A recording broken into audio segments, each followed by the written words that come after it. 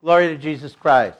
Glory forever. Most Reverend Bishop, Father Mendelis, our pastor, Father Peter, our guest, Reverend Deacon Benjamin, and Presbytera Kelly, and my brothers and sisters in Christ Jesus, members of the parish of St. John Chrysostom. John Chrysostom's name means golden mouth. Golden mouth who taught Constantinople in the face of emperors who said they believed, but they lived according to the world. Jesus in the gospel calls us away from that, tells us, no, you cannot live according to the world. In Pantalemon's life, he despised the world and lived according to what Christ called him to do, in servant for the needy, the poor, the unwanted, the marginalized. And Jesus puts it bluntly in the gospel this morning: if the world hates me, remember that it will, if the world hates you, if the world hates you, it hated me before you. And so those of us who complain, myself included, about how we're treated as Christians, Jesus already told us what to expect. Why do we complain? It's about enduring the cross. And everything that we put up with is for the sake of Christ Jesus. The world hates us because we refuse to give in to their materialism, their anti-deity of divine love of the eternal Father, their anti-willingness to accept all as equal. They hold on to values that are materialism. They judge when Jesus asked us not to judge. It is these mysteries that the world hates us for. It is only the Catholic Church that has a set of rules and morals that have not moved since God opened his mouth. And when was that? It started when he gave the commandments. I often say, Jesus said, but he should have written things down like his father did in stone, so they can't argue with it. There it is in black and white in stone. It is that mystery that we're called to. That's where the world hates us. It is not to live by the values of the world. And so the world does not understand when Christians give things away for the sake of people they don't even know. You realize America, as a country of Catholics, has given to the missions more than any other country in the world. And we don't know to who we've given it. That's called perfect charity. We've done it for Christ Jesus. And so we are called to love those who don't even know we exist. Doesn't matter, because they are in need. If you go to the Mormons and you are in need, they will answer your need, provided you're Mormon. And then when you get on your feet, they want it paid back. If you go to the Baptists, they will help you, but you have to become a Baptist. If you are Catholic and somebody comes to your door, what do we ask? What is it you need? That's it. Jesus asked us to give without asking. So charity is, in my book, this is a Vavonerism, by the way, does not exist. The gift of giving is because Jesus commanded it. It's an obligation to take care of our brothers and sisters, the poor, the needy, the marginalized. It's not charity. And if you see it as charity, you've missed the whole point. When God created the family, he created the human family with the understanding of his divine love. And the family of Jesus Christ adds to the divine love the dimension of the human perspective that we call to the worship of the love of the Father. Jesus Christ called us to that reality. That's why the world hates us, and it will continue to hate us. And that's a good thing, because once we become part of the society, once we buy into the materialism, once we buy into the liberalism, once we buy into politics, we get tied to the nation. The church has never been a member of any nation and cannot be. We belong to Christ Jesus, period. Punto e virgola, they say in Italian. It does not belong to any society. We live in that society and we obey Caesar, as Jesus told us. Give to Caesar what Caesar's, and to God what belongs to God, but not to live according to those values. It is lust, greed, and discrimination that destroys the gospel. Once our hearts are no longer of the charity of Christ, welcoming all, then we no longer are Christians. And I said last night, and I'll say it again, if you can be arrested and put in jail because of your actions and accused as a Christian without saying you are, you have succeeded. If that doesn't happen, if you are not hated, if you're not despised, if you're not disliked, probably by your family members and friends, you didn't make it. If you want to be loved, go with the rest of the world. They are loved. We are not. And we cannot be loved. We can only be loved by God and the family of Christians because that is what Jesus put together. He convicted us of divine love. And if you and I don't live according to that conviction, we've wasted our time. We know plenty of Catholics who, as long as they put the stamp on their shoulder, see, I went to liturgy on Sunday, and the rest of the week they live like pagans. That's not Christianity. Christianity is to live by faith and practice religion. If you live by religion and don't have faith, you're wasting your time. If you live by faith without the practice of the faith, you're wasting your time. The two have to be put together. That's what Jesus called us to do. To serve brother and sister and to worship the eternal Father. Why do we go to liturgy on Sunday? Why do we even bother? It is to give the glory back to God the Father. If you notice, at the divine liturgy, who is doing all the action? And that's the gift of the Holy Spirit. It's God Himself. He does the work. We but glorify and accept out of total humility that gift of love He's given. And that is the divine body and blood. And when we live according to the divine body and blood of Jesus Christ, we then become countercultural. Christians have always been countercultural. We've never fit in. Look at the history of the church. We have never been faithful to the world. We've been faithful only to Christ.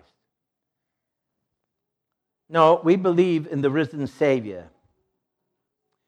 From the death trap and all else, the same respect and honor is given to God and God alone. Pantaleimon, who we've been celebrating, stood up in front of the emperor and denounced him. How old was he? All of 20 years old. Is there a 20-year-old here? Nobody? Not one. I had one last night. Oh, he is 20 years old? Oh.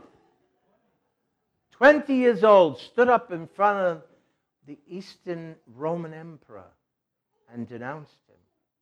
That takes more than guts. That takes great faith and courage. Intestinal fortitude. That virtue has been given to us by the gift of the Holy Spirit. If we do not have intestinal fortitude, we become lackadaisical. We take everything for granted, and therefore I become self-serving. If the world hates you, remember it hated me. Jesus didn't have the disease of the eye. Many of us have the disease of the eye. How many know what the disease of the eye is? It's the unholy trinity. Me, repeat after me. Me, myself, and I. The disease of the eye takes us away from God. It centers on us. Have you ever noticed when you no longer live according to the faith, you fall prey to recognition from society? And so we tattoo, so we can be seen. We body pierce, so we can be seen. It's all about us. And everybody looks. Or haven't you noticed when somebody walks by like that, all the heads turn? Me and I. The eye disease turns us from Christ. No matter what it is, that's only one example. But there's plenty others. And so I have to have the best car. I have to have the best place where I live in the best area of town. I have to have the best clothes. I have to have designer jeans. I never had designer clothes. I was one of 6. I had hand-me-downs. And guess what? I'm still alive. I didn't die. I never had a cell phone. Didn't exist when I was a boy. And guess what? There was no TV when I was a boy. And I didn't die. Isn't that amazing? So when we center on ourselves, when everything becomes about us, we get trapped into Satan's greatest lie, that I know what I'm doing. As soon as I say I know what I'm doing, I no longer image the Christ. I no longer show who the Christ is. And I no longer become for others the way to find Christ. The Christian is the one to show the Christ, the love of the Christ. And so, if you want to be loved by the world, then leave the Catholic Church now. Because if you choose to keep both, you will lose your soul. Me included, everybody. We cannot live by the world. We have to live by the values Christ gave us. If you take a look in Jesus' own life, what happened when he cured the sick? What was said about him? That he's a good man, that he's a healer? No. He casts out devils by the prince of devils, so he must belong to that. Isn't that what they said? So every good deed goes punished. Remember that. Every good deed goes punished. And if you remember that, you'll do the good deed anyway. Mother Teresa said to us, if you show kindness and love and they hate you for it, do it anyway. Do it anyway. Jesus comes with the same message. We are loved in spite of our sins. And our sins before God are the gift of divine love. Because if we let him do, he can heal us. If I may for a moment, people get upset when I say this. The 12 mugs, where are they in your church? The what? The 12 mugs. Peter, John. Oh, they're right up there. Idiot I am. Look. See them? Each of them, if you take a look at their life, were not chosen for their virtues. Each of them were chosen for a fault they had. And because they overcame the fault in love with Christ, we have the foundation of the mystery of the Holy Apostolic Church. St. Matthew, what was his profession? Let's see how many of you love this guy. He was a tax collector. How many of you and I love tax collectors? Be truthful. Do you love the tax collectors? Even now. Nothing has changed. Observe. Take a look at some of the other apostles. Same thing. Each of them had a fault for which Christ called them. Healing that fault, they became the mouthpiece of God because their very actions. It is to put up with persecution, that the church has the understanding of the family of God that wins the mansions in heaven. We could have better jobs if we belonged to secret societies, to Masons, to the Illuminati. We could go right to the top of government and take a look. Take a look. Take a look with God's eyes, and you will see a very different picture. And if you seek that reality, then you must seek it with an understanding of Christ to change it. If you cannot do that, don't even get involved. Don't bother. Marriage is looked upon today as a temporary reality. I go to McDonald's, I have my coffee cup, I throw it away. I go through Winchell's, I throw it away. I have this, oh, I don't like it, it's not in style, throw it away. Everything is disposable. The Word of God and people are not disposable. Jesus has called us to a permanent reality. That permanent reality is love. And love is not what you say, it's what you do. My mother, God rest her, gave me an example, and I was all of 19 years of age. I dated many girls. The one I wanted to marry that I fell in love with, her name was Joni Ench. I came home and I said to my mother, Ma, I'm in love with Joni. I want to marry her. The word love in Italian means eggs. Un uovo is an egg. So she looked at me, she went over to the refrigerator and she said, look, I have 6 dozen. How many do you want? She realized I had no clue what love was. Had no idea the commitment. had no idea of the struggle to live as Christ taught us. You idiot. You're wet behind the ears. You have no understanding. Commitment, commitment. Christ calls us to a commitment that the world will hate us. But the eternal Father has called us to that divine mystery of love and to make a family. That's what makes the Christian family. Listen to the epistle. It says a good soldier acts and stays out of civilian life. Why? Because what he's commanded to do and what civilian life calls for is not the same thing, is it? So we don't mix. So if you're called to be a soldier of Christ, you can't get involved in the society. You must live above society. And you have to live in it, but not as part of it. The same thing the epistle says about the athlete. If we don't live by the rules, we can't win the game. The game plan here are the Ten Commandments, the Beatitudes, which we call the actions of God. They're gifts of mercy, fortitude, faith, hope, charity, compassion, understanding. It is that mystery that calls us to a way of life. Christianity is not a set of rules. Nobody ever converted to the church by the rules. Somebody they saw became the mystery for them to see God. Did you ever notice in all of our history as Christians, what brings people to the church? It's a religion that's caught because somebody actually lives it. Mahatma Gandhi knew Christian scriptures by heart. Before he died, someone asked him. He said to them, "How come you never became a Christian? You can quote the scriptures backwards and forwards." And the tears came down his eyes.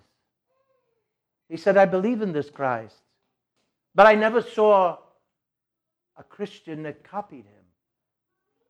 That's a very sad commentary. That was the Christianity he was exposed to in India. If that is said of us in our life, that we do not show forth, no matter what we've kept, all the fasts we've done, all the tropars we sang, it's a waste of time. It is a relationship that we are called to. Each of us are called to proclaim the death and resurrection of Jesus Christ, which in church language is called the kerygma. Can you say that? Kerygma. The Greek word for the teaching of who Jesus is. Death and resurrection and divine love. Not even hatred could kill Jesus. He overcame it. He came out of the grave. That's how much love God had. It could not be destroyed even by Satan himself.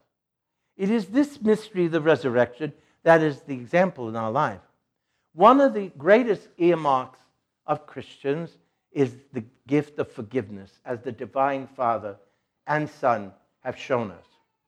In Hildebrand's biography called Unbroken, it was a World War II story of survival of an extraordinary man whose name was Louis Zamperini.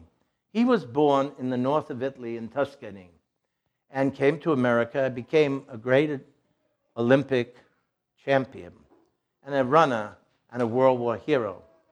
Against nearly impossible odds, Zamperini, who managed to survive the years of extreme torture, caught in a Japanese camp after being lost 47 days at sea. He should have been drowned.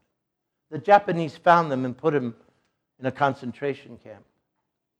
The Japanese brought him to that camp to a colonel who despised Christianity. And so Zamperini was treated worse than all the other prisoners. He was hung upside down where his head was in a box up to his neck for days on end. He was put in solitary confinement. He was asked to carry loads of bricks, harder than anybody else when they were building. All of this never broke his spirit. It made him crazy to carry the bricks. He had within him great anger for that colonel, until he realized that the bricks only brought one gift when he dawned upon him. Who is the brick that I live by? and that is Jesus Christ. And so he began to carry the bricks with more of a load than normal, and the colonel was absolutely astounded how he could do that. His beatings were severe and often.